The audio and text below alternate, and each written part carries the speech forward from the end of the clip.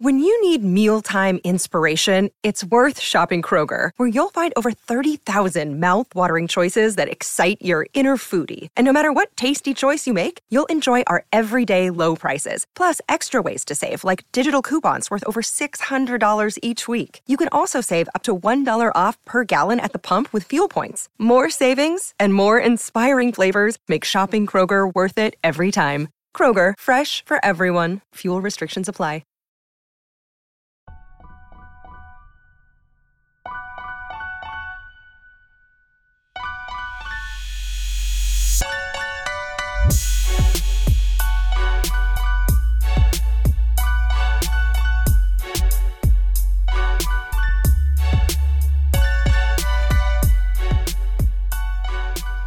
What's going on, guys? Welcome to another episode of Bro History. It's Henry Zamota and Danny Abdel-Jabbar, and this is episode number 200, my friend. Woo! I'm so fucking pumped. So pumped, dude. I hope you read all the breaking news because the information that we got is about to change everything. So what, you just want to jump right into it and skip the banter? Absolutely. The 2-minute banter? Yeah, let's just get right into it. I think we need all the time. What's so important? What's so important? All right, so Britney Spears finally got her day in court and was allowed to speak candidly to the judge about her conservatorship, right? So the story goes that on Tuesday, June 22nd, the New York Times had obtained these like court documents that proved that Britney had been asking the courts to end the conservatorship for a bunch of years, and writes this really scathing article against like this mainstream recognition that she's like sick or unwell. And then the next day on that Wednesday, her speech validated everything to the like hashtag Free Britney campaign. Basically, all they've been saying is correct. If you haven't listened to the audio for this, you honestly really have to. The way that she spoke was honestly coherent and thoughtful, and with poise, and like I think it eliminates, in my opinion, any suspicion that maybe she's unwell. It was just too coherent. Here's some of the main points of the speech for those of you who aren't going to actually listen. So basically, she's been held prisoner for 13 years against her will. Her family and the conservatorship has been keeping her hostage, claiming that she's unwell or like has dementia. But somehow she's still able to do work, do tours, long hours, make money, and supports dozens of people who work for her and the conservatorship. Now, these managers of that conservatorship, including her dad, are making crazy amounts of money. She's extorted into ridiculously expensive treatments like a $60,000 per month rehab clinic. She's not allowed to access any of her money at all. She has a IUD, or like a birth control device, implanted in her that she doesn't want, and she's restricted from getting married or having kids or having relationships, frankly. She's drugged as a retaliation. So she talked about this one specific time where she was doing practice and she didn't want to do a particular dance move in her set, and that disagreement led her to be put on lithium for months. Lithium. Lithium is a hardcore drug. It's fucking crazy, and if you take it for too long, you literally can lose your mind. It's a helpful drug for people who have for short-term treatments, and for people who have serious like mental illness. Yeah, it's useful, but they were literally drugging her in retaliation for with lithium, which is nuts. And I think the worst part about all this is that she's not able to hire her own attorney. She was appointed one by her conservatorship, which is a fucking, that should be wrong. The conservatorship is the one that wants to keep her in the conservatorship, so they appoint her an attorney that's not going to be very fucking good at getting her out of it, So she wants her life back, she wants her money back, and she said several times that she wants this conservatorship to end. And, at the end of her speech, her attorney, who was appointed to her, still said that his client, Britney, had never asked to end the conservatorship, so, I don't know, somebody's lying here. And he says that ending it isn't a good idea. And what's super scary about all this, honestly, is that after that call ended, she just went back into that situation, into that abusive situation. So I can only imagine, the type of drugs or, retaliation that she's going to have to endure by coming clean about this. It's an abusive situation. It's honestly a crime, and all of these people are fucking corrupt. So Rose McCowan, I guess she contacted the Tucker Carlson show, and she was like, "Hey, I have a very important announcement I have to make. Like, I need to get on this show." So the producers are like, "Okay, yeah, come on," and they changed the show. Like, they changed the segment, restructured the show, and that's what she was talking about. She was talking about the Free Britney. Yeah, the Free Britney movement. And it's interesting because if you look back at her, that documentary that came out on HBO, yeah, we talked Netflix, or something like that. I forget. Whatever. It might have been Hulu. Yeah, Hulu, whatever. They're listening to her talk when she was younger. Like, yeah, she had her random, moments that seemed pretty crazy, like when she shaved her head. But it's understandable they weren't in the context of being harassed, and being followed, and being portrayed as some, train wreck by the media 24/7. Right.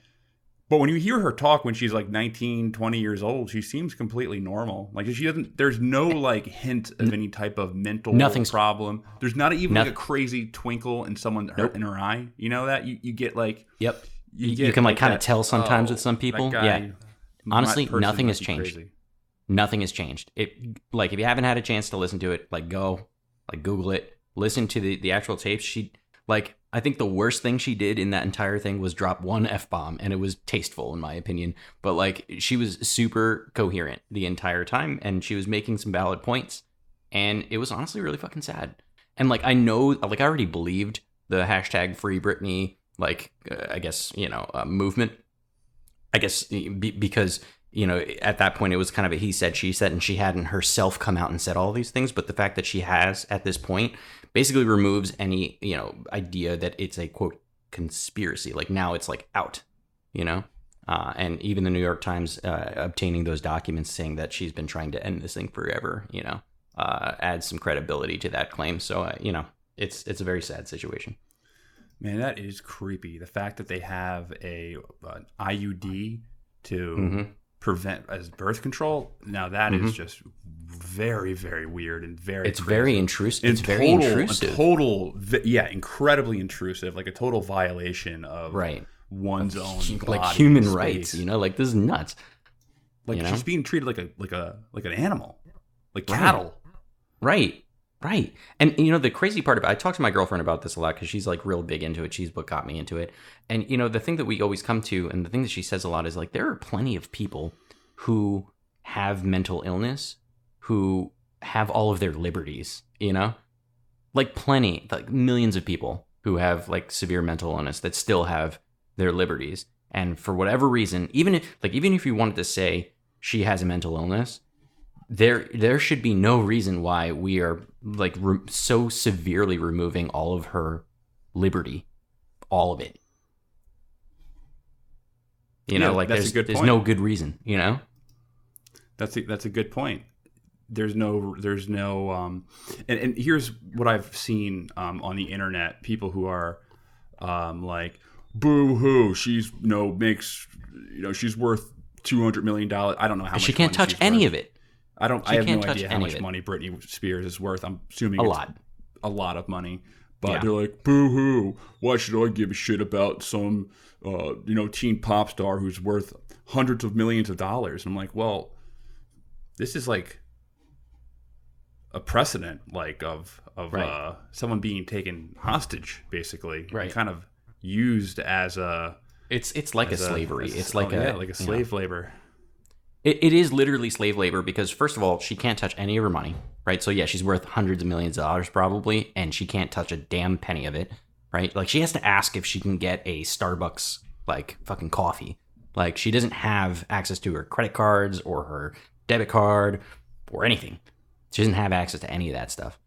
And so she can't touch any of her money, so there goes your boo-hoo, out the window. And then the second thing is that it's literally slave labor. Like, they force her to do tours. They force her to, like, play Vegas shows. They force her to, like, make music, And apparently she's well enough to make all of the people in the conservatorship rich, but she's not well enough to take care of her own self or to have any kind of liberty. It's the height of hypocrisy. Yeah, it's crazy, man. Well, let's move on to the actual topic, the actual show, and this. Thank you for humoring me on that. Past, I think that deserved a rant, right? Yeah, I think so. So we talked about this on the show a couple times already, and I needed to get that out. Yeah, we need to have an epilogue to some of the other episodes we've done, but I mean, it's been a crazy week, crazy month for news in terms of like the stuff that we usually talk about. For one, recently, Russia just fired warning shots at a British Royal Navy destroyer sailing through Crimea. So that's one thing we could talk about. Then the Taliban is pretty much gobbling up Afghanistan at lightning speed. Right now they control like 42% of the country, and they're surprised how fast the Afghan government is crumbling. So there's that. We have John McAfee. Was he suicided or was he not suicided? I don't know. He had a whole lot of synthetic cocaine. I mean, he did say that if he died, he didn't kill himself. It wasn't me. Yeah. So I guess it does at the very least deserve raise some questions. Well, let's see. Did he do it? He said he wasn't going to kill himself. People are like, well, he did that on purpose to, make it a bigger deal when he did kill himself. I don't know. I mean, John McAfee is nuts. Right. Not to get back to Brittany, but I'm actually very worried that she might try to suicide herself. Gets suicided, I should say. If that because honestly, these people could go to jail. I'm not gonna lie. The people running the conservatorship could straight up go to jail. If that happens, I mean, I feel like that's going to open up like a whole can of worms where people are going to be like, let's review every single person famous person who committed suicide, and let's review who hated them and what was the motive behind it. Let's go back to Anthony Bourdain. I know there's conspiracies about him and stuff like that. But all right, we'll go way too off topic. Yeah, sorry. Then there's Iran's. They have a new president. Ibrahim Raisi. And then there's even the new Israeli government with Naftali Bennett we could talk about as prime minister. But we're not going to talk about any of that today. Nope. Because you, my friend, have this very, I don't want to say unhealthy obsession, but you have a strong curiosity with aliens. That's right. And we've been talking about doing a show on aliens pretty much when we started the podcast, and this is I guess stems from what your love for the show Ancient Aliens and UFO theories and lizard people. I mean, I like the lizard people theory more. I gravitate towards that more. I think there might be more validity to that. I think it's already proven, or maybe it's the same. If you ever watched the movie V. It's an old, I think 1970s TV miniseries called V for Victory.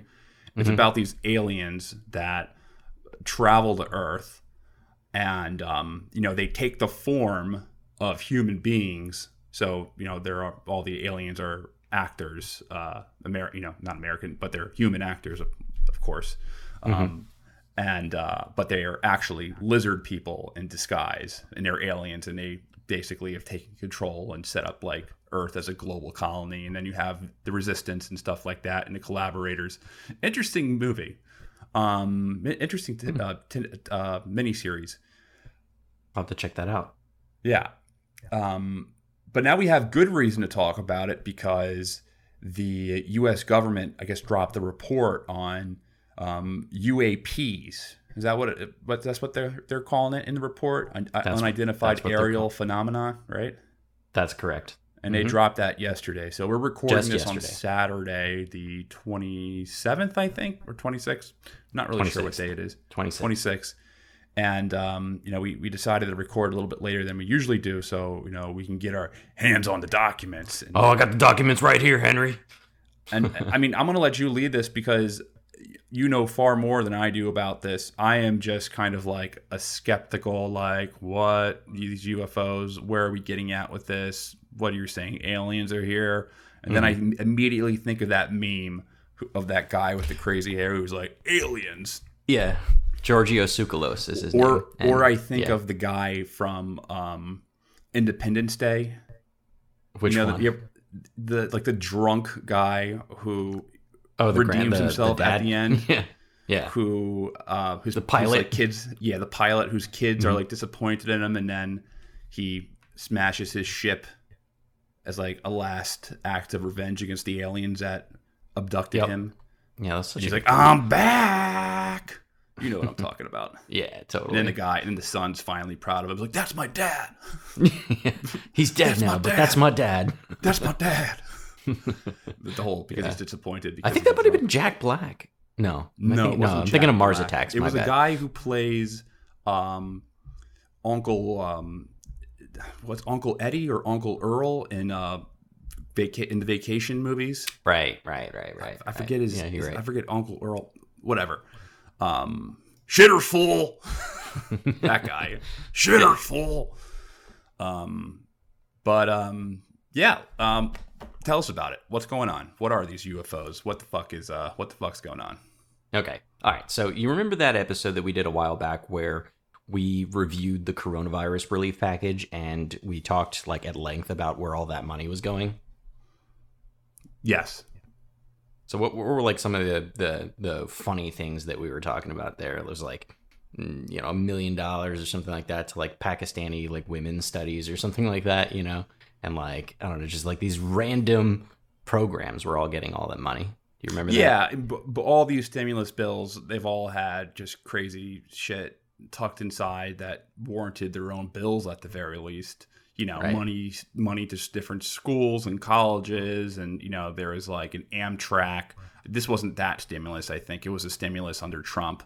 Back, I think the April stimulus or March, the one in the summer of last year. There was like this Amtrak, like billions of dollars in it for Amtrak tucked in there, and then there were just a lot of things that had nothing to do with like corona relief. They were like. But yeah, they tuck in a lot of Congress critters. They try to tuck in as much as many things in these bills as possible. Well, that's exactly the point that I want to make here, because one of the crazy things that they stuck in one of these bills is what we're going to talk about today. So back in December 2020, Congress passed that $2.3 billion omnibus spending and coronavirus relief package. Now, obviously, it wasn't as big as the first one, but the interesting piece of language ended up in some commentary that was attached to the bill that got signed into law, and not a lot of people noticed it until like very recently, because there have been a crazy news flurries about it coming out.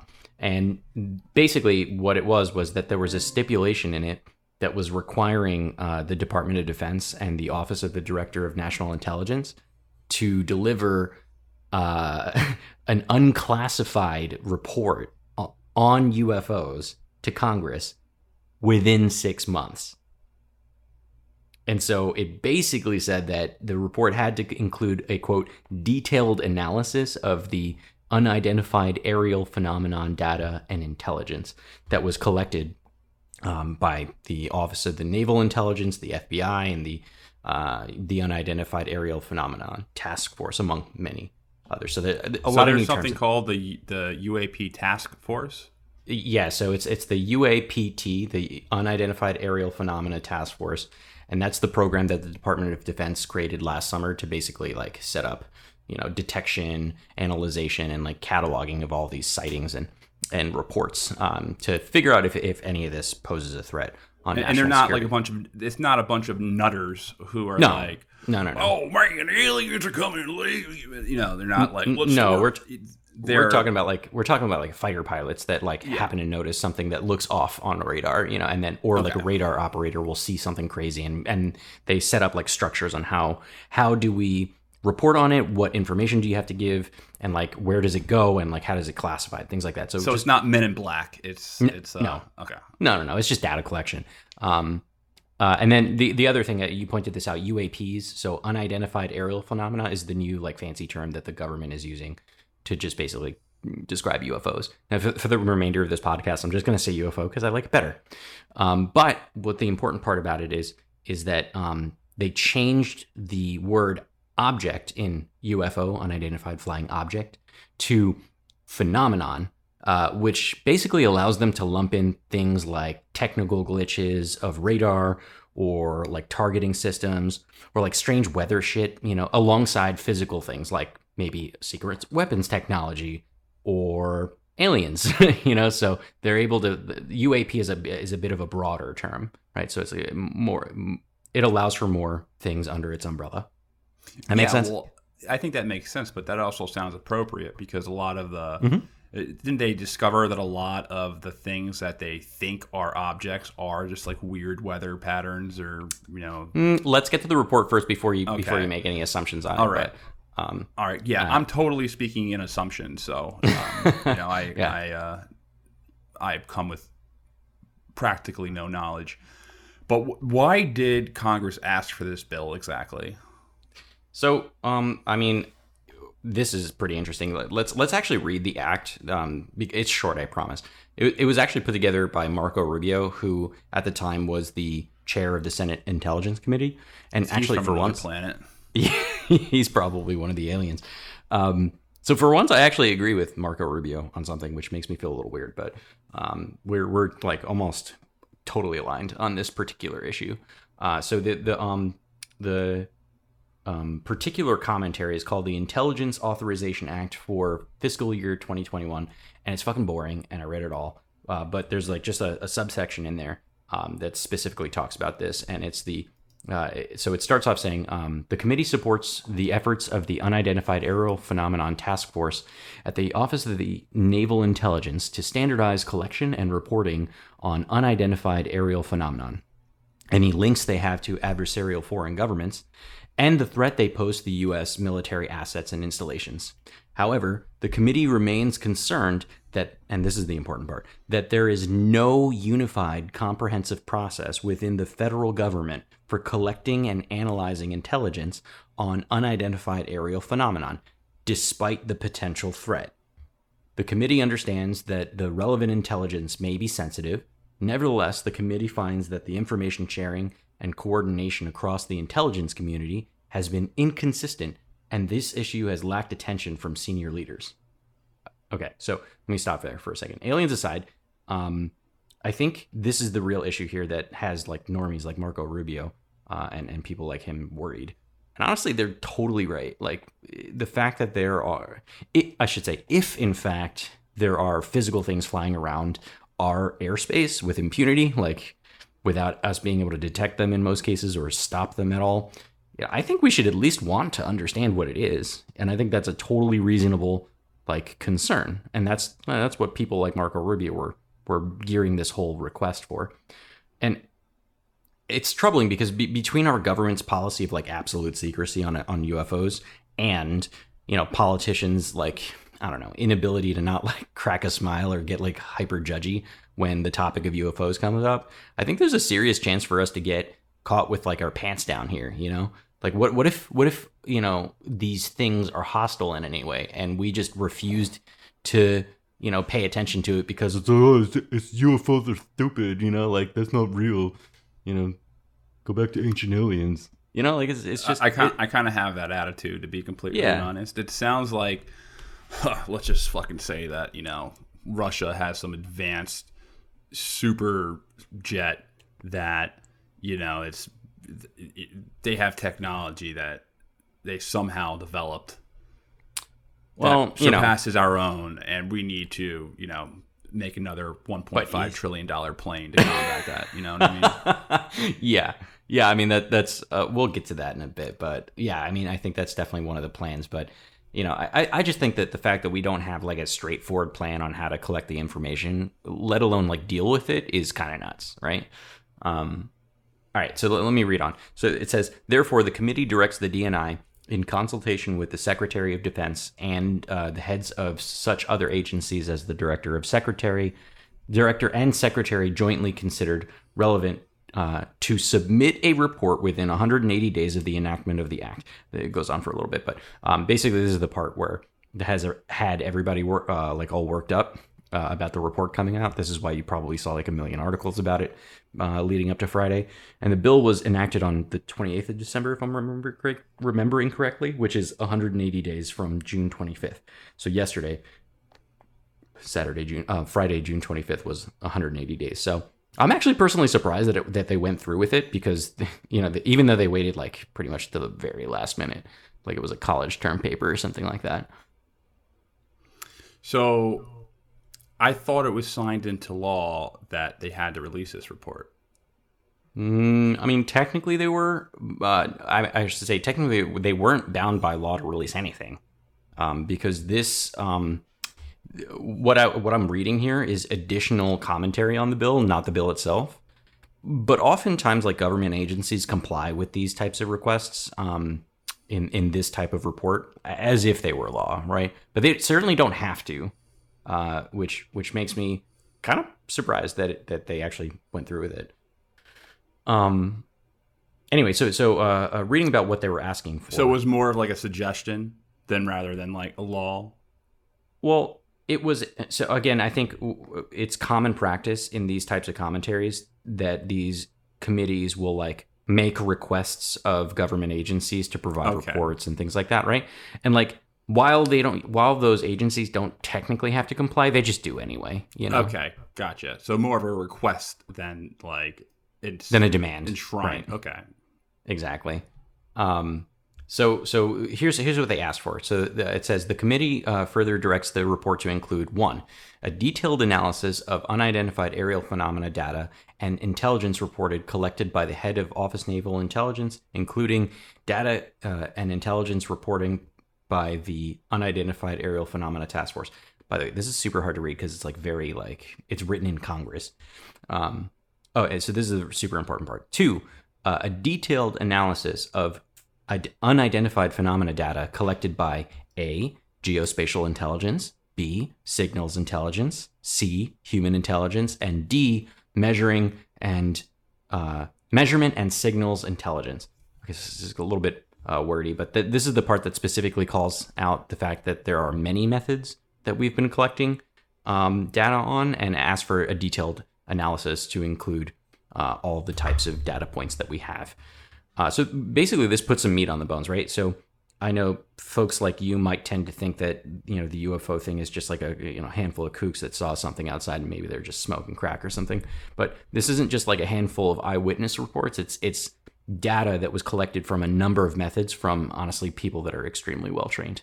But it also it's kind of a double-edged sword, though, because it opens up the data to a whole lot more scrutiny, and it gives the intelligence community a bit of an out to delay any concrete findings, because, when you're dealing with things like radar and, other very sophisticated measurement systems, like you're going to want to check to make sure that all the gadgets and gizmos are working like as they intended first, and then afterwards try to explain what they learned, right? Because the first thing they're going to ask is like, well, okay, so you found it on radar.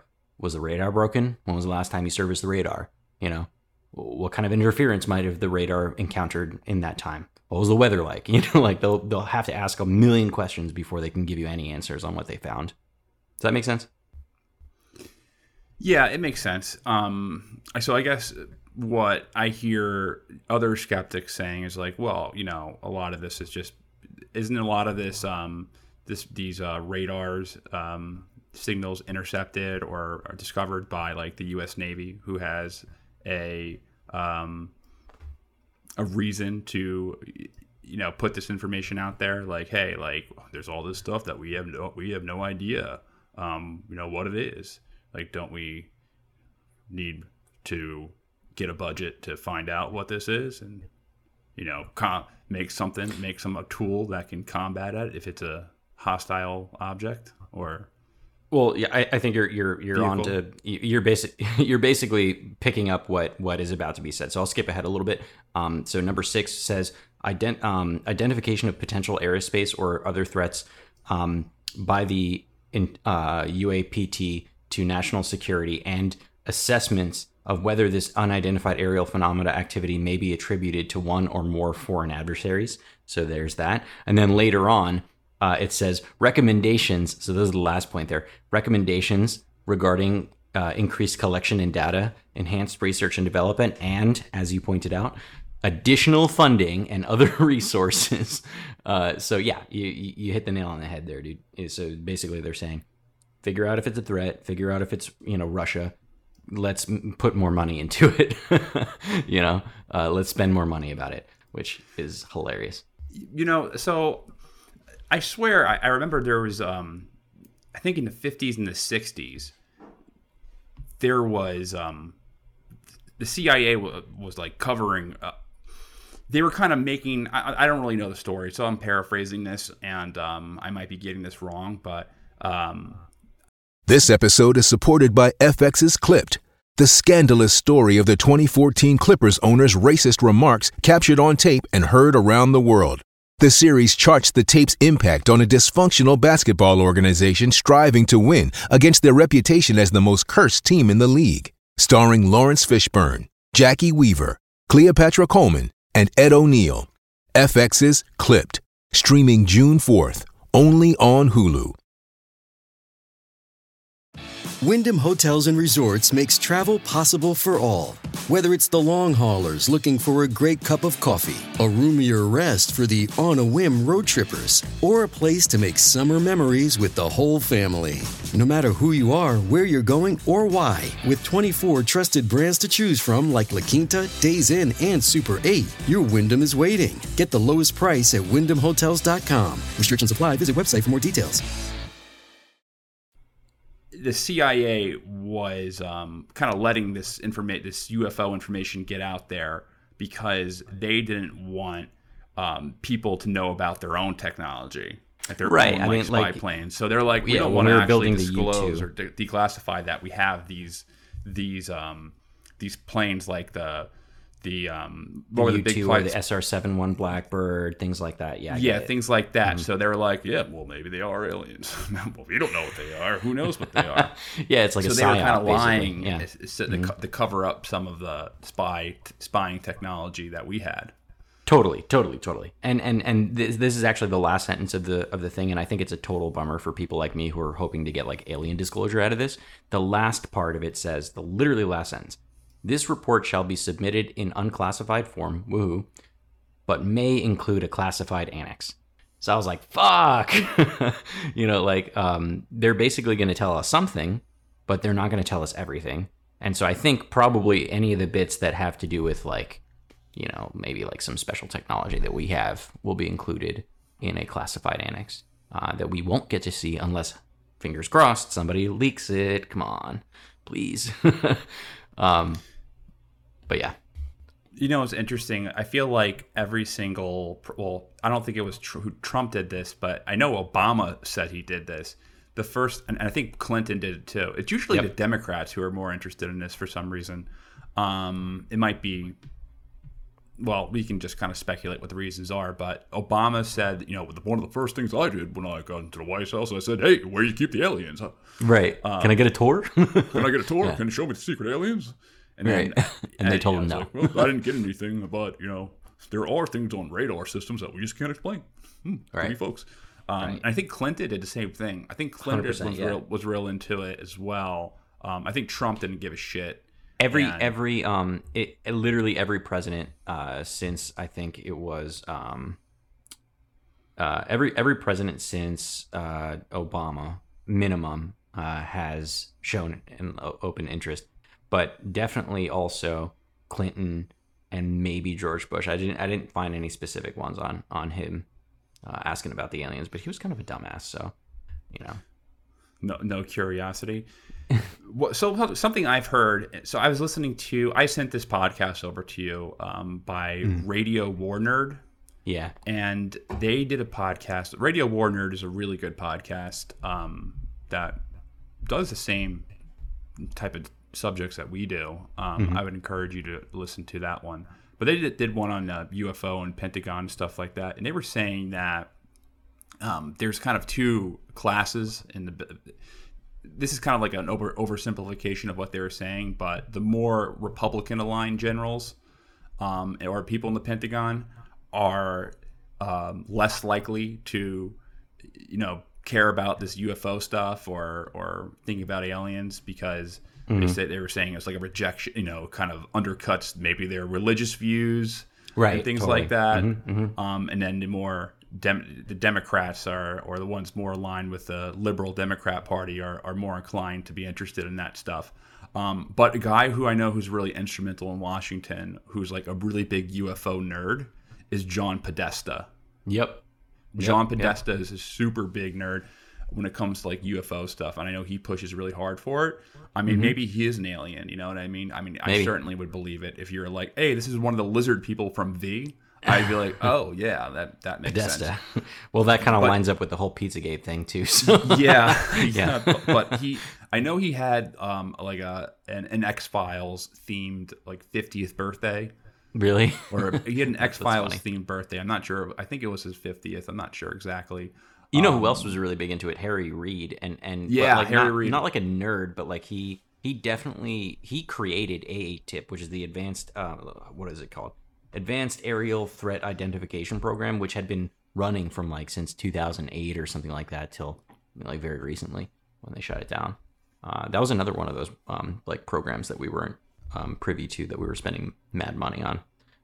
Well, another thing that they were saying on this podcast, and man, the guest they had on was real smart. Man, I forget his name. He writes for, I think, the New Yorker. It's Matt something. I'll think of it before the end of this podcast, or I'll pull it up.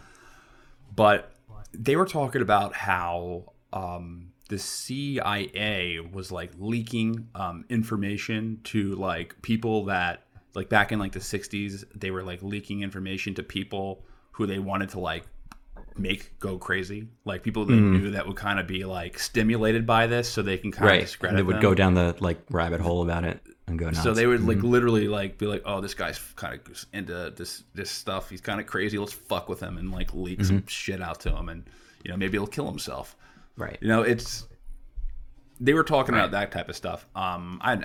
It's called Listen to Radio War Nerd. It's a very good show. I'll try to find a title of that and put it in before we end this episode. All right, but let's go back. But so the report, it comes out. It didn't say anything about aliens or flying saucers. So I guess why does this warrant any attention? Okay, so the report did drop, and yeah, spoiler alert, there wasn't anything about aliens, but it did say some very interesting stuff that I think has major implications. I just think it was written in such a way that the importance of what has been directly stated by the U.S. government can get lost on a lot of people. So for some context, this report is 9 pages total, and the last 2 pages are just appendixes that like define some terms and like restate the request.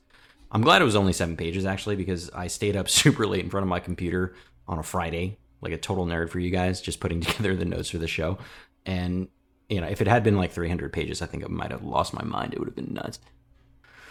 We're not going to read the whole damn thing, the whole 9 pages, though. It would take too long. So the main takeaways of the report, basically, it starts out talking about the report itself. So it was like, you know, how it was put together, what its goals were, what agencies were involved. And the main one that you want to know about is that UAPTF, which we talked about, right? The UFO hunters. Agent Scully and Mulder. Yeah, basically, right. But the report actually draws on data from like 19 different agencies. I literally counted them. So you have things like your favorite acronyms like FBI, NSA, DARPA, FAA. You also get like military branches, Air Force, Navy, Army, etc. And also some new ones that I just learned about recently, like the ODNI or the NIM, Emerging and Disruptive Technology. I have no idea what the fuck it is. Apparently it's an agency that like looks at technology. So they're getting it from a bunch of like different places and from a lot of, you know, fancy pants, big brain people. And obviously there's a bunch of challenges in collecting UFO data. You know, catching them is super hard. So the report talks about how while they do use a lot of sensors, and the sensors that they use to gather this data are generally really good, they're not perfect. That there was also like a limited number of high quality reporting on UFOs. And I'm not talking about like grainy footage from a targeting camera. I'm talking about like for the fact that for a long time there weren't like standards on how to report UFO sightings in the military.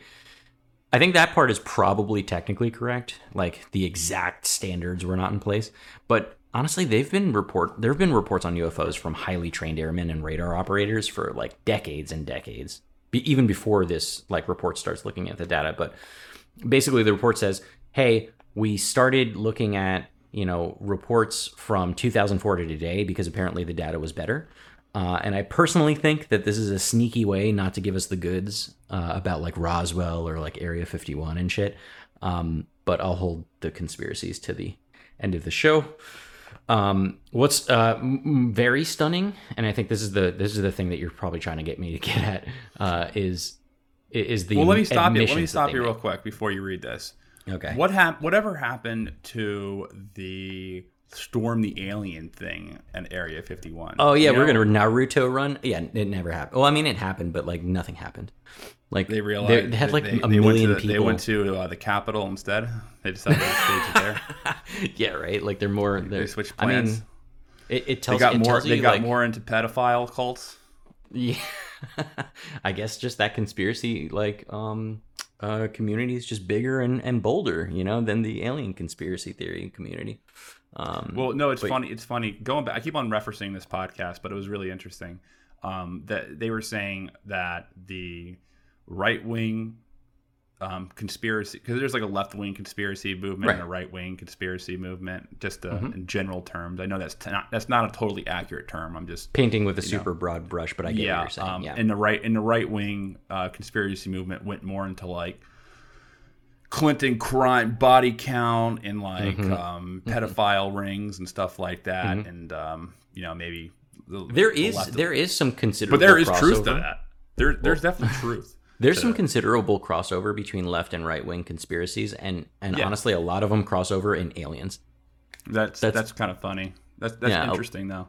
Yeah, a lot of them I always do imagine like the kind of like the crazy left wingers are or like the people who are always abducted by or say they're abducted by aliens will always seem to be like these kind of crazy hippies who wander off. Dude, a lot of like random like very conservative farmers and shit will be like abducted. Oh yeah, that's true. And that'll like throw off the loop. The alien thing I think crosses a lot of political boundaries because just aliens are aliens. Yeah, I think you're right about that. I just thought it was an interesting point or an interesting observation. If it may not be true or not, it's just it's the conclusions that they draw about aliens are different, right? Yeah. So like where a right winger might think that alien lizard people are drinking the blood of fucking children to like enhance themselves. The left wingers will think something totally different, but they both agree that aliens are a thing. I tend to think that they're coming out of the ground, like crab people. Yeah, well, like hollow Earth theories. People, yeah, crab. All right, let me get back to this thing because this is we're getting way off track. Like human. Yeah, you ever see the South Park? Crab people, walk like crab, talk like human. At least one person will get that reference. All right, let's get back to the thing. So this is the crazy admission I think that comes out of this report. It says, and I'm quoting here, most of the UAP reported probably do represent physical objects, given that a majority of UAP were registered across multiple sensors to include radar, infrared, electro-optical, weapon seekers, and visual observation. Why is this important? So this means that it's not like swamp gas or sensor issues. The fact that most of these reports are probably physical things raises some huge questions. Now, it does come with some disclaimers, so to be fair, I'll also read that part. In a limited number of incidents, UAP reportedly appeared to exhibit unusual flight characteristics. These observations could be the result of sensor errors, spoofing, or observer misinterpretation and require additional rigorous analysis. So, on the one hand, they admit that there's definitely something to this, that there's something there, but they also admit that there's some weird shit that they need to look into more. Is this where the Navy pilots come in and are like, yeah, like this thing was doing things that go beyond our knowledge of physics? Yes, I want to talk about that later though. Okay. There's more stuff in this report that I think is super important before we could get there. All right, so Does the report actually come to any concrete conclusions about what UFOs are? Yes, but it sucks. So here's a line. We were able to identify one reported UAP with high confidence. In that case, we identified the object as a large, deflating balloon. The others remain unexplained. Congrats. It took them 6 months to figure out the UFO was a balloon. So, like a balloon from like a child's birthday party, or like a blimp that's taking pictures of the Super Bowl. I don't know. They literally they literally did not specify. It was they didn't specify. So it could be anything. It could be a weather balloon. It could be fucking kid. I could totally see like a conspiracy where like, all right, we're gonna take some balloons from Tommy's 4th birthday party, and then we're gonna fly and throw them in the wind. Throw them in the wind, and then come up on some radar system, and then that will be brought to Congress. Like, we've found something very troubling, very in unusual radar systems, very unusual flight patterns, and the physics involved. We're going to need an additional funding of $100 billion, $10 trillion. Of $10 trillion to upgrade our radar systems to understand what these flight patterns are. Maybe it was a balloon. We'll have to make some type of new aircraft that will be able to combat these things, because we don't know where they're from. They could be from our adversaries like China and Russia, or even new adversaries such as Planet Photar. Planet Photar. We have firm conclusions that Planet Photar is they have weapons of mass destruction underneath their dictator's palace. All right, look, here's the thing. They might not have directly said that, like, hey, okay, there's aliens and shit, but they do make some assumptions about the types of explanations that they might land on if they do more research. And it's actually kind of interesting to see where their head is at for these reports. So here's one part. If and when individual UAP incidents are resolved, they will fall into one of 5 potential explanatory categories. So they go on to describe some categories. So I'll paraphrase them. So the first one is airborne clutter. So they imagine that they're probably going to say some number of these are going to be like birds or balloons, or drones. People's like DJI Phantoms flying around the sky. Or like airborne debris. They made a lot of like hoopla about plastic bags apparently, and how they could like muddle the scene. It's coming right at us. Plastic bags are straight. Yeah. Okay. So the second category is natural atmospheric phenomena. So things like, fucking swamp gas, ice crystals, moisture, thermal fluctuations. So like if the temperature dips really hard. Well, I'm pretty sure that's a move in Final Fantasy, right? Ice crystals, isn't that like a spell? Well, the Russians are developing ice crystals. Blizzaga. They're finding a way to make that cost less MP than they normally do. So we're going to have to develop a shell. A fire spar. Fire spell, Firaga. Okay, there's another one. So, U.S. government or industry development programs. So obviously, this is the bits that we'll never hear about because it's going to be classified. So we're talking about things like classified programs by U.S. entities, like a Lockheed Martin program, or like a new plane, or something random that we have that we can't talk about. They also said, and I quote, "We were unable to confirm, however, that these systems accounted for any of the UAP reports collected."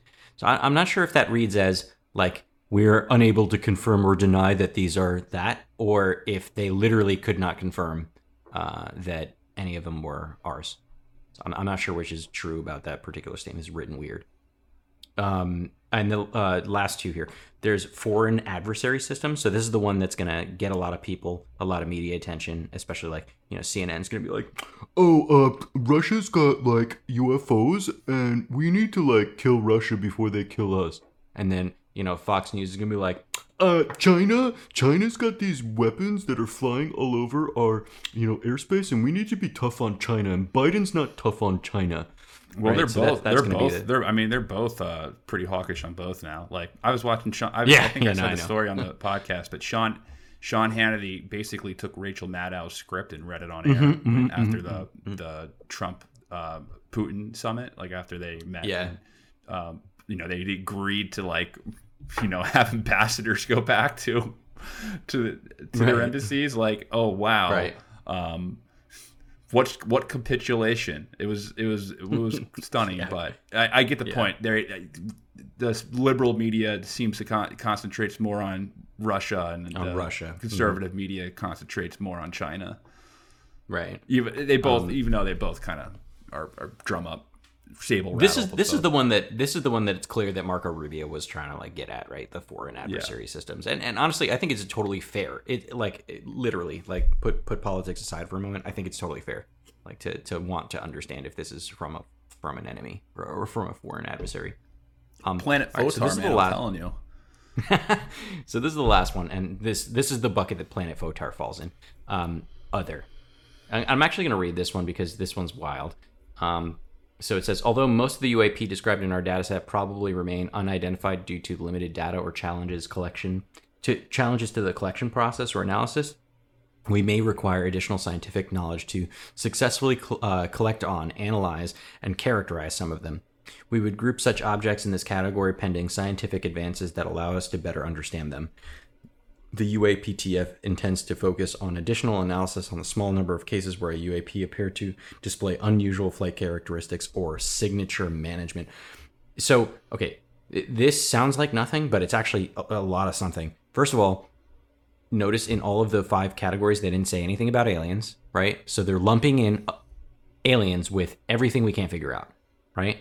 So this is them specifically not saying aliens. This is very carefully worded. But that last sentence, I think, gives it away. I'm going to read it again. The UAPTF intends to focus additional analysis on the small number of cases where a UAP appeared to display unusual flight characteristics or signature management.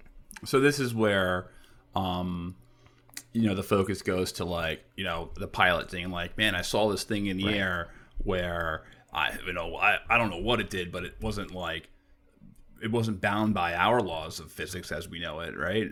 Right, totally. And I think while there's no distinct mention of aliens and that UFOs are probably physical things, and yes, the only thing we've been able to strongly identify is a balloon, I think this is worth getting worked up over because, an important point that I still haven't even touched on yet is that the report itself talks about how big a threat these UFOs could be. So first of all, they looked at 144 credible reports that fit their extremely narrow standards since 2004. So if you do the math on that, that's an average of 8.5 credible reports a year over the last 17 years. That's basically a new report every single month that they consider as okay, this is credible and we're going to look into it, right? The majority of them, and that's 80 of them, involved multiple sensors too. So there's a lot going on there. And in big, bold letters, the report states, UAP threaten flight safety and possibly national security. So most of the UFOs that they describe in this have interrupted training missions or military exercises, or have been observed near our military assets that have crazy advanced technology. And obviously there's a bit of a recording bias here because, the UFOs are caught most frequently around military assets that are, because those assets obviously have the capability to catch them, right? So I'm not going to find one, right? Because I don't have a fucking radar targeting system, but an F-16 does, you know what I mean? So there's a little bit of a recording bias there, but the fact that they're often caught around military assets is kind of scary. So are they, I guess, a threat? Yeah, the report seems to say so entirely. So we can't exactly shoot them out of the sky, and we don't really know what to do with them. Let me read another quick quote for you. So a handful of UAP appeared to demonstrate advanced technologies. So in 18 incidents described in 21 reports, observers reported unusual UAP movement patterns or flight characteristics.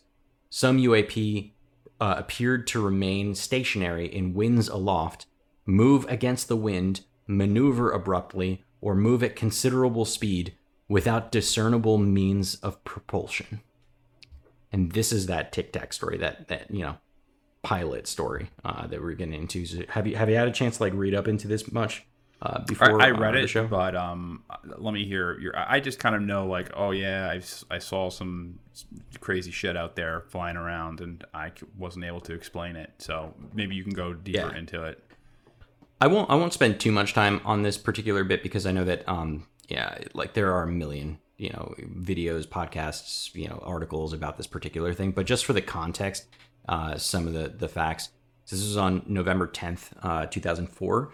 There was a radar operator. The dude's name was Kevin Day, and he started seeing these slow-moving objects flying in groups, so 5 to 10, off of San Clemente Island, west of San Diego. And there are major naval assets out there, by the way. So he spotted them at an elevation of 28,000 feet, and they were moving at 138 miles an hour. So they were too high to be birds and too slow to be a conventional aircraft, and they were not flying on a flight path.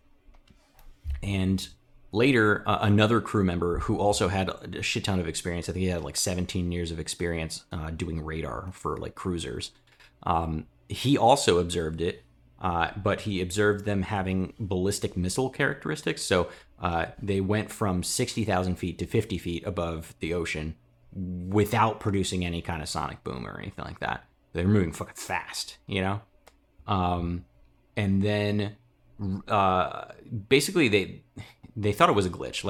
Pretty much everybody. Can we just go back? So they're going 60,000 feet. They're moving fast, but they're not landing. They're not making a sonic boom. They're not making a sonic boom. Right, so they'll drop from 60,000 feet to 50 feet in half a second or something like that, which is ungodly fast, right? And just explain what a sonic boom is. They don't make any sound. Just explain what a sonic boom is, just put that in greater context. Yeah, totally. So there is a speed limit of sound, right? I don't know exactly what the speed is. I'll Google it later. If you exceed the speed of sound, what happens is that the air explodes. That's the easiest way that I can describe it. Once you pass faster than how fast sound can go, it basically creates an explosion of the air, which is makes a really loud sound, and that is the sonic boom. If you can drop from 60,000 feet to 50 feet in less than a second, you're definitely exceeding the speed of sound by a lot. That's a very far distance to go in a very short period of time, and you would definitely be traveling at a rate of speed that's much, much faster. It's the reason why we don't have Concorde airplanes anymore, because those were supersonic planes, and they created a lot of noise, and people complained about it. Which they're coming back, by the way, which is kind of cool. Anyway, back to the story. So the Tic Tac story. So they were looking at all of this data, and the radar operators, they basically thought, all right, we must be having a malfunction on the radar system. So they spent the 2 weeks trying to figure out what it was, including turning off the radar system and turning it back on again, to recalibrate it, just to make sure it wasn't false positives. But eventually, one day, this commanding officer, this fucking jet fighter guy, his name is David Fravor. He was out flying on a training exercise, and he encountered what looked like a Tic Tac, right? So he describes it as maybe a 40-foot long white oblong shaped thing, right? That was just kind of hovering there, and he was out with his wingman, and he was like, all right, I'm gonna go in and take a look at it. So he starts diving, and the wingman stays above to get a farther view of it, and the thing just kind of mirrors what he's doing in a circular pattern, and then fucking disappears, right? And they're like, holy shit, this was crazy. So when they go back, they're like, yo, if you're gonna go fly out there, just be out on the lookout. So this other pilot, an hour later, his name is Chad Underwood. He's the guy that actually made the recording that everybody's seen, right? That video where he gets all excited about the fact that he caught the UFO on his targeting camera, right? And he's freaking out. And rightfully so, because like the thing that his commanding officer was saying, sounded like bullshit. And then he goes out there like and finds it, which was pretty nuts. And he actually found it on his infrared targeting system. And so what the footage shows is exactly what the commanding officer Fravor had talked about. It was like a Tic Tac thing. And it was hovering, and it was not it was not showing any kind of exhaust or any signs of propulsion, or any kind of like, it didn't have a cockpit. It didn't have like fuselages. It didn't have any like flight things, like things that we would typically associate with flight. It didn't have any of it. And then suddenly it just makes this like hard left turn, and like accelerates to like a bajillion miles an hour out of the picture immediately, like super fast. And that was nuts. So that's the Tic Tac story. I wanted to understand the physics behind this, because I think the report that just dropped really didn't go into a lot of detail about the physics behind some of these anomalous characteristics of these UFOs.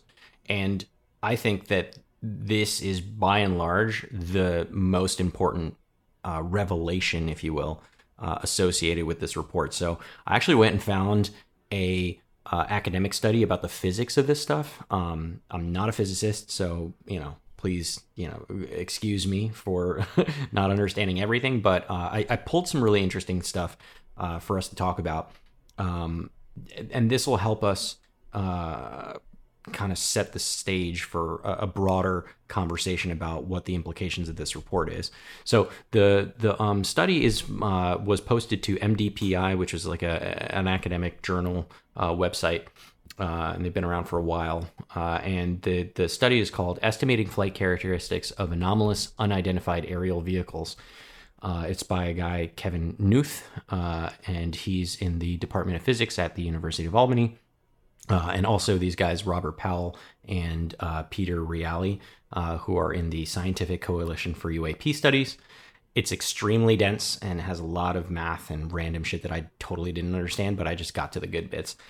So let me start by reading a quick quote from the beginning, from the executive summary, that I think helps kind of set the stage here.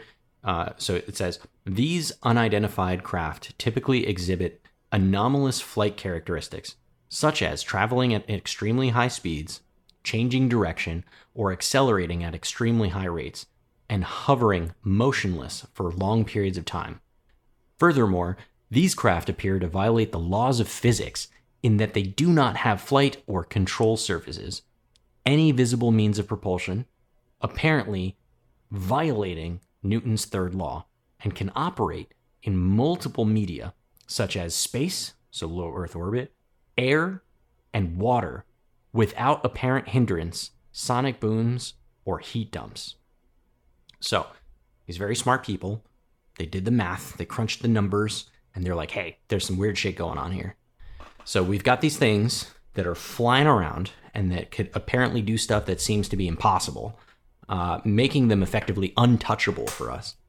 And they seem to frequently hang out around our military assets. And the fact that they're just hanging out near our military assets is one thing, but sometimes they pose a direct threat to us. So this is from the report that was dropped. There was 11 reports of documented instances in which pilots reported near misses with UFOs, meaning they almost crashed with these UFOs. So even if it isn't hostile, it can be sometimes dangerous when we're just flying around. And all of this is to say that the threat is amplified when you consider the fact that the report admits that we have no idea what the hell these things are. We have no idea. So if you're like Henry, as an example, and you don't want to buy into the alien bits, you don't have to for this to be important. This could easily just be a super advanced Chinese spy weapon or something like that. Like, I can't figure out which is worse yet, aliens or like Xi Jinping. But honestly, it doesn't matter, because the fact that we're basically powerless against these things is kind of concerning. I'm Jane Perlez. longtime foreign correspondent and former Beijing bureau chief for the New York Times.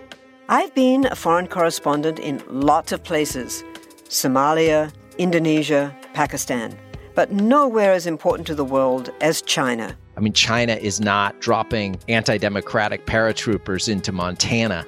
But of course, we did see things like the weather balloon/spy balloon riveting the whole country for a week. This is Face Off, an 8-part series in which we'll take you behind the scenes to key moments in the tumultuous US-China relationship. We'll speak with a diplomat, a spy, a tech reporter, a US admiral, even Yo-Yo Ma. Plus, my pal and noted China historian Rana Mitter joins the conversation. We'll look at what's driving the two nations apart and explore whether anything can help bring them back together. Face Off launches April 9th. Want to learn how you can make smarter decisions with your money? Well, I've got the podcast for you. I'm Sean Piles, and I host NerdWallet's Smart Money Podcast. On our show, we help listeners like you make the most of your finances. I sit down with NerdWallet's team of nerds, personal finance experts in credit cards, banking, investing, and more. We answer your real-world money questions and break down the latest personal finance news. The nerds will give you the clarity you need by cutting through the clutter and misinformation in today's world of personal finance. We don't promote get-rich-quick schemes or hype unrealistic side hustles. Instead, we offer practical knowledge that you can apply in your everyday life. You'll learn about strategies to help you build your wealth, invest wisely, shop for financial products, and plan for major life events. And you'll walk away with the confidence you need to ensure that your money is always working as hard as you are. So turn to the nerds to answer your real-world money questions and get insights that can help you make the smartest financial decisions for your life. Listen to NerdWallet's Smart Money Podcast wherever you get your podcasts. So, and I guess, yeah, like the standard threat of just like crashing into it it just, that's dangerous in itself. But what do you think the possibility it is? It's just like some of our own stuff that we're just not disclosing to the public. Like, don't you think it's more likely that the United States is going to have some advanced technology up in the air that is like super secret rather than Russia or China? You know, that's equally possible, and it could be the case. And like, a lot of this is just shit. Like, okay, like we kind of need to keep this stuff secret, so we'll give the plebs some information to send them down the wrong track, or like a psyops campaign. That is entirely possible. I will point to the fact that I read before a little earlier that the report says that they were not able to confirm if it's something of ours. That doesn't mean that it's not, but it is relevant to this particular story, right? So we don't know if it is or it isn't. It could be. But if we're talking about specifically just this Tic Tac story report, I think the implications of it being one of our things are equally crazy, right? And I'm just going to skip ahead a little bit because I think... What if it's Elon Musk? You know, it's pretty cool. I should shot what if it's Elon Musk? So, I mean, before I jump into some of these theories and conspiracies and talk specifically about whether or not it could be one of ours, you know, like some of our own technology, you know, I want to point out that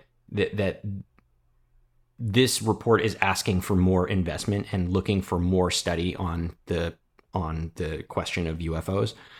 And I kind of support it for a number of reasons. I think it's also kind of potentially like this is all intentional, right? The way that they've leaked all this information and the way that they set this up could very easily just be an excuse to spend more money on the military, right? It's all totally possible. But, you know, given what we know, I think it's a little nuts. Now, remember that study I was just talking about where, you know, and by the way, I want to make this absolutely clear. We have left the realm of stating the facts as we know them, and we're now entering into the part of the show where I'm going to start talking about some theories and conspiracies and shit like that. So, yeah, full disclosure, what I say from now on could be totally bullshit. But remember how I talked about this MDPI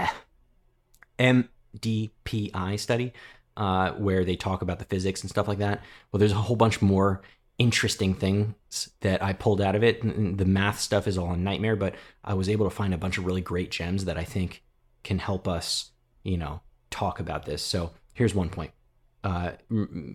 They're talking in this one bit about how these objects are accelerating at a crazy high rate of speed. Take a listen to this. So the power required to accelerate the UAV as a function of time, assuming the UAV is propelled in a conventional way, the required power peaks at a shocking 1,100 gigawatts, which exceeds the total nuclear production of the United States by more than a factor of 10. Let me stop. The power involved to move at the rate of speeds that they've been able to observe is 10 times more power than the entire nuclear power production of the United States. So I heard some science nerd talking about this, and I might be getting this confused. So he was talking about like these things could possibly travel from Earth to Alpha Centauri. Alpha Centauri is like our closest is like the closest planet that we know that may have livable conditions like Earth. It can travel there in 44 days, like with this. Yep. Which so is like kind of stunning.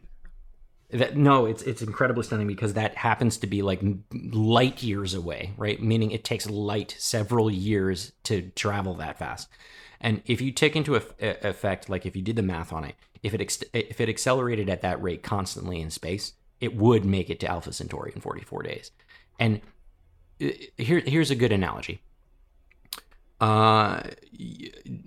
Cars, right? So a Toyota, Prius, as an example, isn't a very, powerful car, meaning it doesn't require a ton of like gasoline to power it. And, the type of engine is super small and the energy that engine outputs is low as compared to, say, I don't know, a Ferrari, right? So in the Prius example, there's a small amount of energy that we need to get the car to move as fast as it can go, which isn't very fast. And in the Ferrari example, we need more energy for that car, a bigger engine, more gasoline, etc., higher octane fuel for that car to travel much faster than the Prius. So now scale this up on like an order of magnitude more. The science, the math behind the amount of energy that it would take for this thing to move as fast as it does, or as fast as it appears to go, is more than 10 times all of the nuclear power that the United States produces. That is an unfathomable amount of energy. For some context, I'm going to give you another part of the quote there. For comparison, the largest nuclear power plant in the United States, the Palo Verde Nuclear Generating Station in Arizona, provides about 3.3 gigawatts of power for about 4 million people. So we're talking about 1,100 gigawatts versus 3.3 gigawatts for one station. Scale that up, right? We're talking about, hundreds times more people that we could power with this kind of energy. And that device was able to, whatever it is, was able to generate enough energy to make it go that fast in an instant. So either, this is the scandal here, either that thing generated more power than the entirety of the US nuclear production immediately, or this thing has a propulsion system that allows it to bypass physics. Like, physics, don't need it, right? Either explanation is crazy. Well, so if let's just say if we invented a device with our own, within our own realm of the law of physics that traveled at the speed of light. Now, isn't Alpha Centauri, isn't it like what? How many light? Do you have an idea how many light years away it is? It's a lot, like thousands of light years away, right? No, it's not that far. Okay. It's 4.367 light years away. Okay. Meaning if you traveled at the speed of light, it would take you 4 years to get there. Okay. So and the speed of light is incredibly fast. Like way faster than anything we've ever been able to achieve.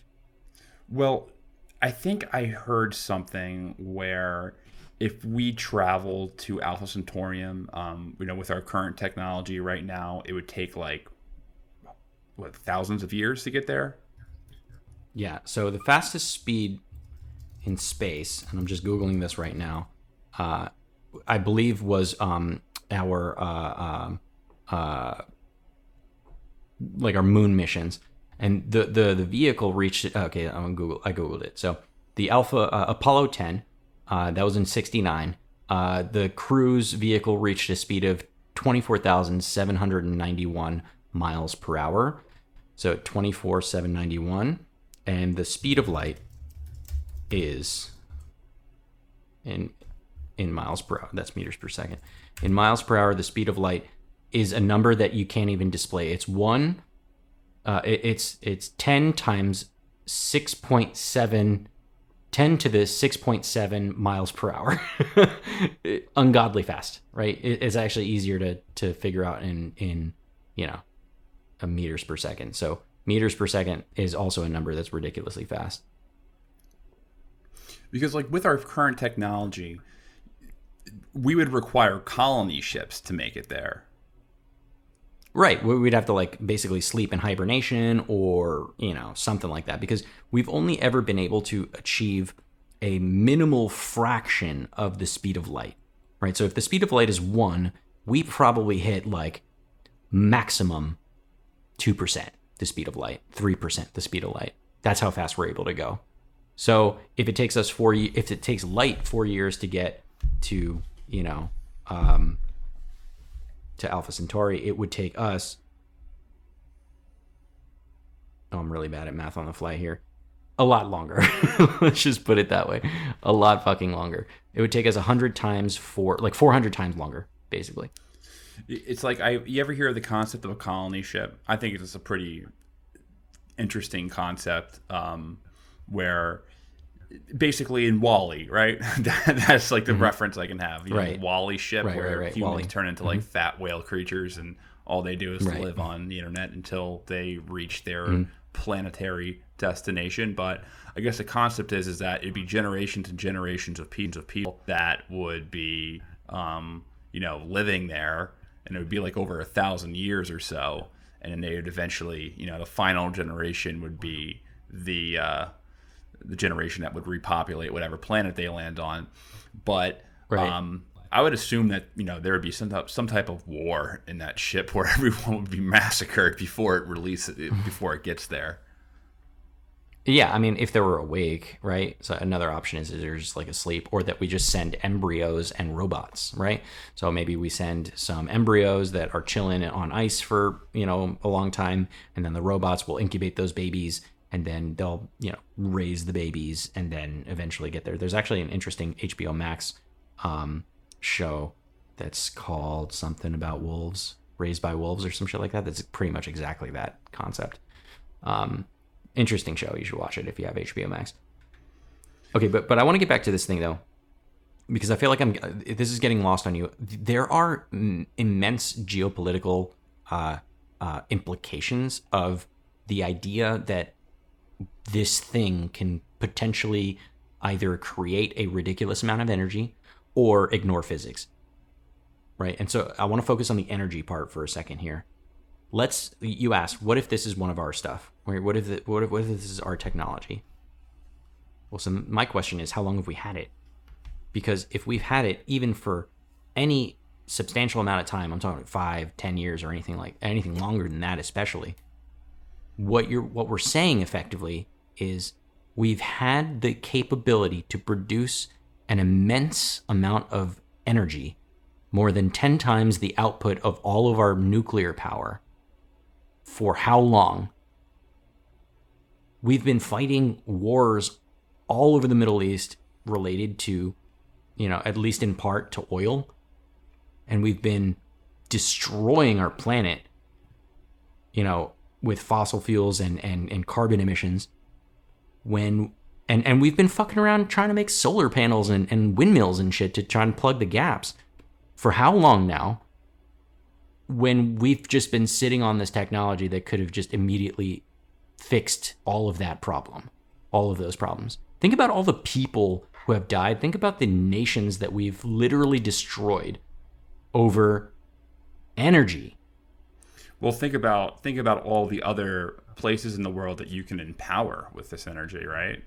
You know, exactly. Literally, you can empower like pretty much the entire third world with a unlimited supply of energy like this. Forget the third world; the entire world could be empowered. But you could potentially bring up a lot. We could lift people out of poverty immediately. Yeah, we could lift countries out of poverty with this. So like,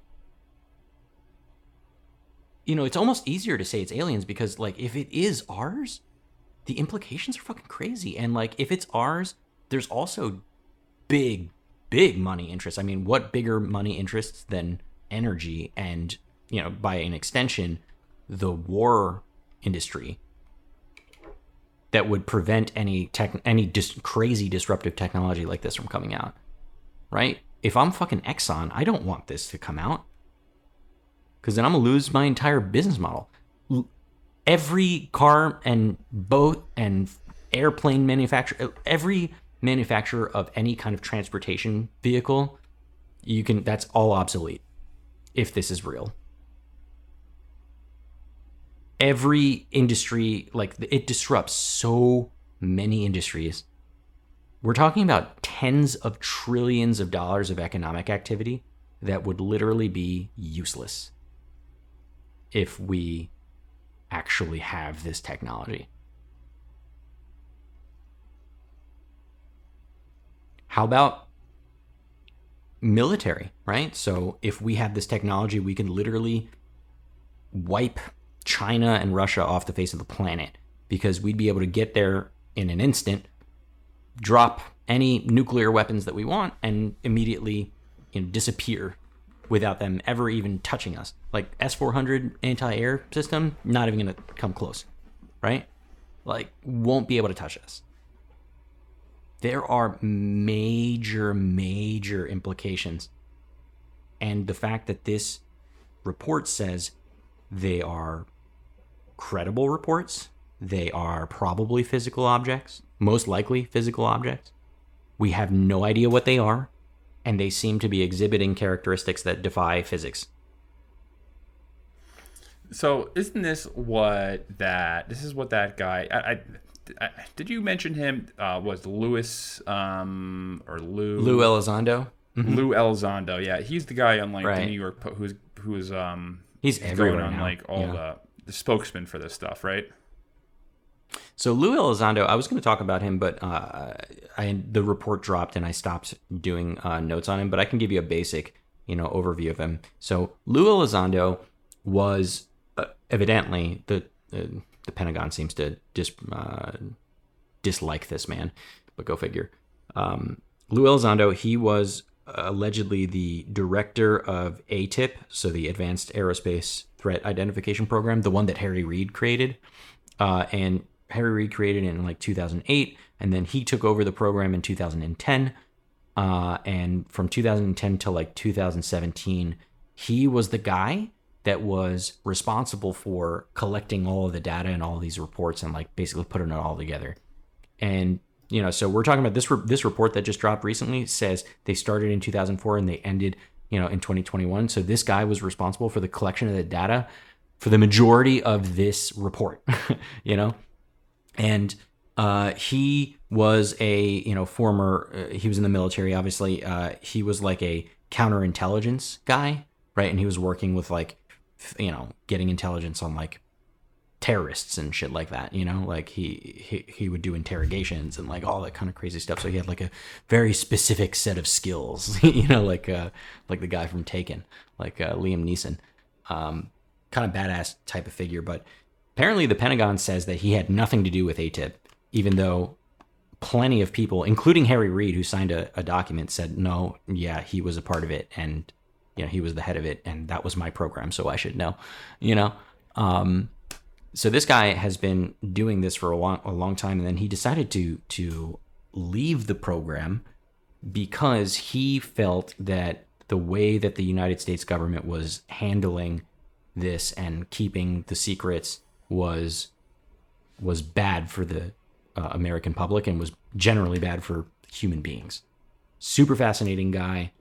He's been doing 1 million interviews. Like, if you literally Google this particular issue at any point, you're going to come across Louis Elizondo or Lou Elizondo. He also ended up linking up with Tom DeLonge from Blink-182. You know this guy, who's like apparently also like a huge UFO guy. He created like a school basically for UFO studies, and he's linked up with these people, and he's linked up with hundreds of different, former military, active military, Congress people, you name it. Like, this guy's Lou Elizondo is very, very well connected, and he has all the data, and all he really wants to do is help promote disclosure of this information. Well, here's the thing. Here's my opinion on this, on Lou Elizondo.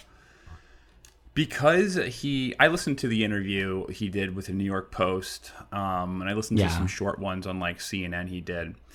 I feel, and here's my gut feeling, so I can't really back this up with. Right, we're in conspiracy theory land. Yeah, so we're it's fine. We're totally in the realm of gut feeling, conspiracy theory, speculation. Right. So, but my gut feeling tells me that this guy still works for the Pentagon. That this guy still is involved in U.S. intelligence, and he wouldn't be allowed on these shows. He wouldn't be allowed to do interviews on CNN or the New York Post or Washington Post.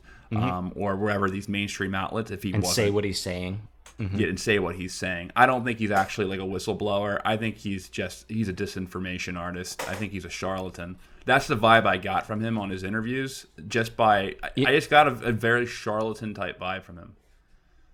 Listen, here's what I think, and I kind of agree with you in certain respects. I think he definitely might be I don't want to characterize him as a misinformation asset, but more of a controlled information asset, right? I definitely think that there's a lot of truth behind what's going on right now, specifically because I think we've you're been right. able to. I think it's control. I think he's putting out the information that he's putting out the narrative as the U.S. government feels is the appropriate way to put out the information. Yeah, exactly. But he's making it seem like, oh, this guy's a brave whistleblower and he's coming in conflict. Right, and I'm struggling against the Pentagon and they don't like us and blah, blah, blah. Elizondo versus the Pentagon. Maybe some people, I'm sure people at the Pentagon don't like him. There's probably a lot of reasons. And, the Pentagon's not uniform. You always have to remember that these organizations aren't uniform in, like, their thinking. So there's always going to be some opposition internally. So I'm sure there's some conflict in there. But it just sounds like he's putting out the narrative that the government wants to be. They're putting out that narrative that the government wants. Because you see, when there's actual whistleblowers, real whistleblowers that are uncovering government crimes, they flee. They end up like pretty much exiled from the country, like Edward Snowden. Right, they flee. They have to, yeah. Or they're put in jail, like Julian Assange.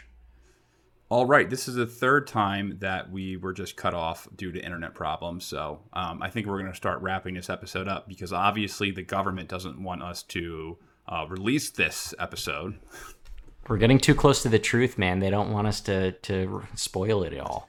It's funny because right when we were calling him, what's his name, a charlatan, Elizondo, Elizondo, a charlatan, exposing him for being a hack. yeah. Our internet starts to shut down. So, what the fuck? But all right, here's where I think how we should end this. So, do you believe in aliens? Like, what are your thoughts? Like probability? Like, do you think that there's alien visitors or first and foremost, I should ask, like, do you believe that there's intelligent life outside of Earth? For that question, undoubtedly. You think the universe so, is way too big for it to just be us. Okay. Just statistically, it feels impossible. So I agree with that. I do tend to agree with that. The universe is just so big. They're just like by probability, there has to be a planet that has the same conditions that we have, and there has to be some life form out there. Oh, I'd even argue that it doesn't even have to have the same conditions. I just think that the universe is so ridiculously large that sentient consciousness, can exist in either a form that we understand, like our life, or in a form that we don't yet understand, like, I don't know, transdimensional or like fucking something else. Who knows? But the point is that it's just way too big for it to just be us, and that's my personal opinion. So I kind of believe that I believe that too, but I do I think this argument does hold water that the conditions on Earth are just so perfect that the conditions for life are uniquely it's uniquely unlikely that it could happen at another planet. Like the odds that life happens at another planet is so unlikely. Do you know what I'm saying right now? I'm probably not describing it in the most life as we know it. Life, like our life, maybe, you know? Yeah. But like, again, I want to make the point that, they could be we're carbon-based life forms. What if they're hydrogen-based life forms? Or what if they're like helium-based life forms? We don't know. We really just do not know. And I think, as it relates to these UFOs, is it aliens? Maybe. At least the physics behind it seem to suggest that anything that's alive that, couldn't possibly be trapped. I don't know. As we know it, any living thing couldn't possibly be in one of these vehicles, because literally if you accelerated at the rates that these things are going, physics determines that your brain would turn into fucking soup. Like the G-forces are so incredibly immense. And that's the one part of the NDPI article that I didn't get a chance to read. But I do want to say a few closing things about this. I think it is, all options are on the table. It could be aliens, it could be a foreign adversary, it could be our own technology. It doesn't matter what the answer to that is. What matters is that we've acknowledged, this is a historic precedent, that we've acknowledged that it's real, or at least that that the collection of this data is real, and the physics implications have giant repercussions for potentially for geopolitics, for energy, for for society and culture as we know it, and if it is one of our technologies and we've had it for any amount of time, and Lou Elizondo is just like a hack for the Pentagon, and he's just controlling the narrative in the way that the government thinks is possible. I think if we're doing this slow little drip, slow disclosure, I think that's a feasible argument to make. And, it makes sense because, it would be a crime to withhold this technology from humanity. It literally would be a crime. And so, I want to make this full circle, Henry. We started the episode talking about Britney, right?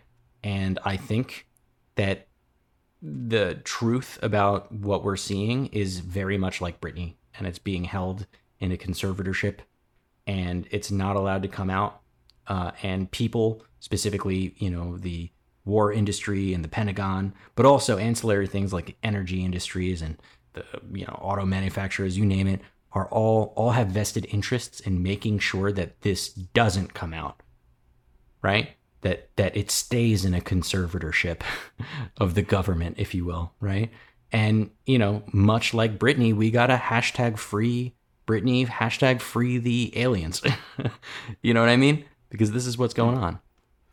I don't know. I'm still skeptical, Danny. I'm going to be completely honest. I think that after all that, I don't know. I feel like skeptical? There's going to be ways to explain all this stuff that just like, oh yeah, swamp gas, balloons. Swamp gas, balloons. I think there's more. I'm gonna wait to hear what Neil deGrasse Tyson says. All right, I think he's my authority on science. He really is. Neil deGrasse Tyson is like, what does he say? I actually watched him on Joe.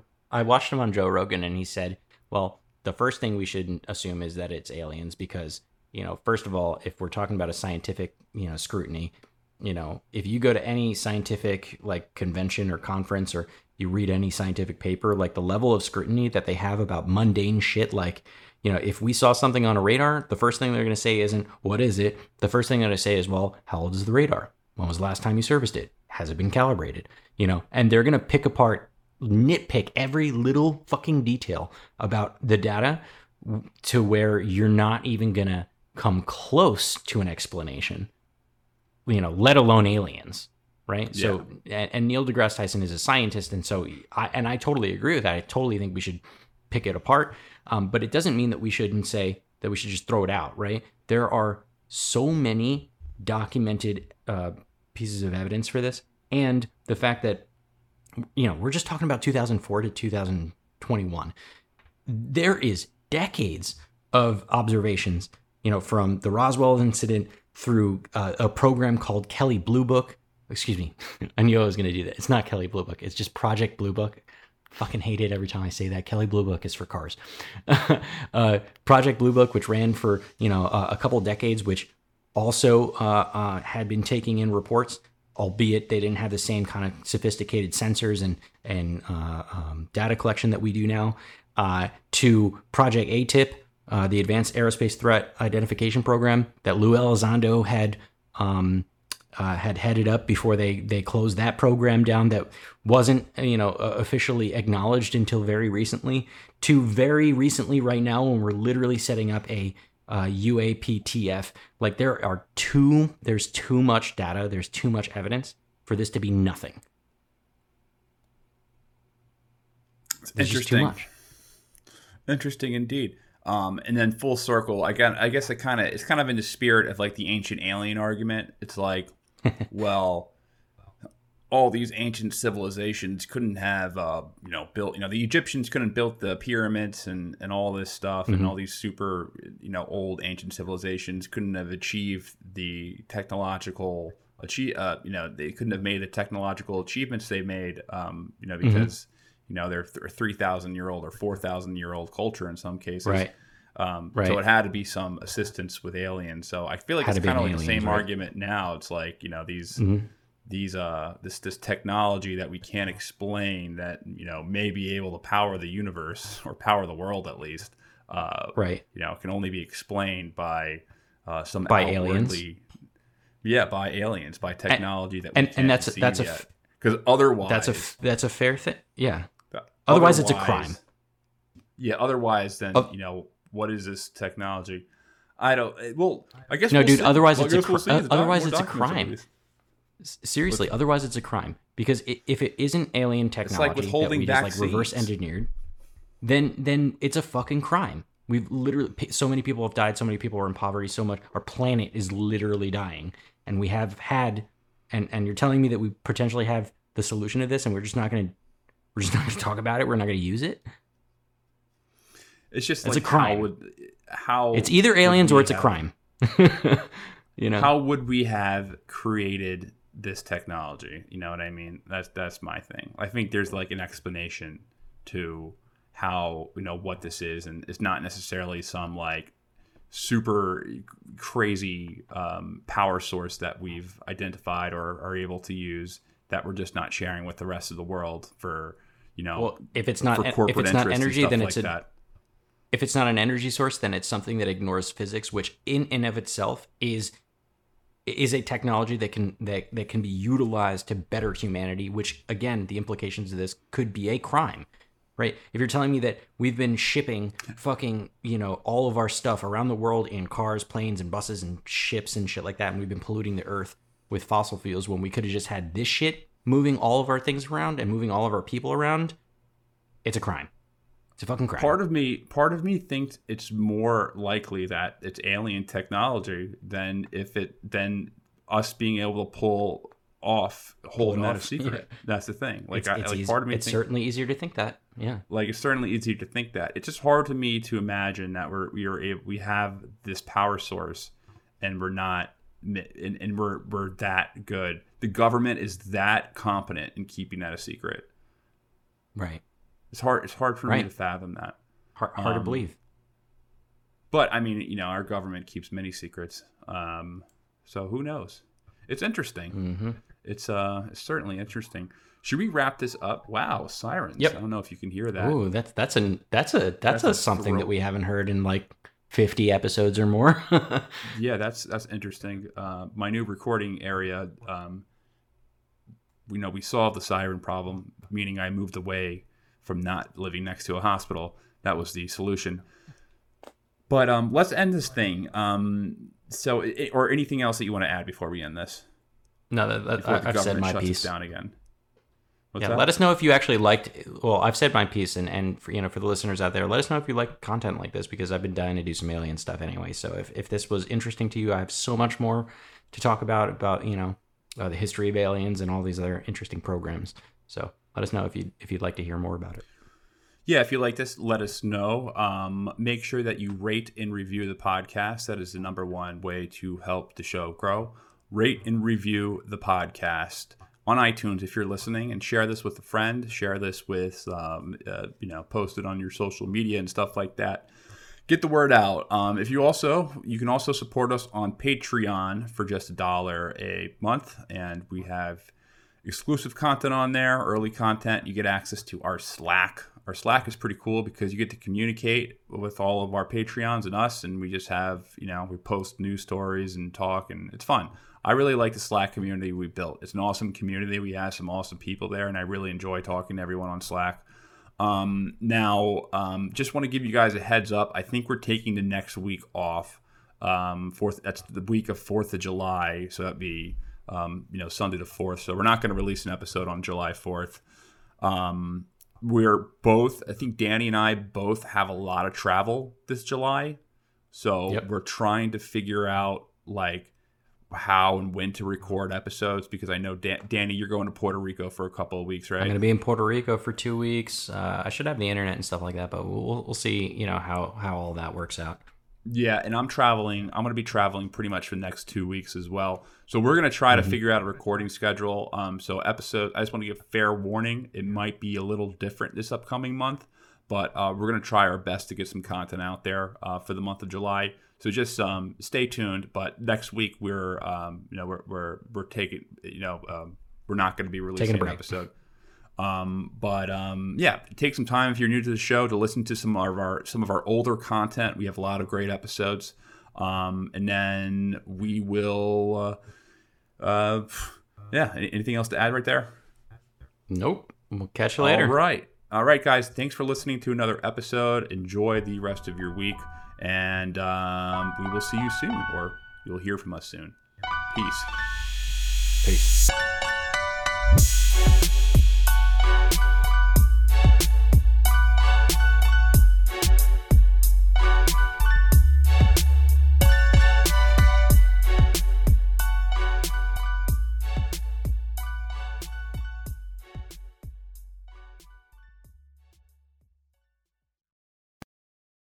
It feels really good to be productive, but a lot of the time it's easier said than done, especially when you need to make time to learn about productivity so you can actually, be productive. But you can start your morning off right and be ready to get stuff done in just a few minutes with the Inc. Productivity Tip of the Day podcast. New episodes drop every weekday, so listen and subscribe to Inc. Productivity Tip of the Day wherever you get your podcasts. That's Inc. Productivity Tip of the Day wherever you get your podcasts.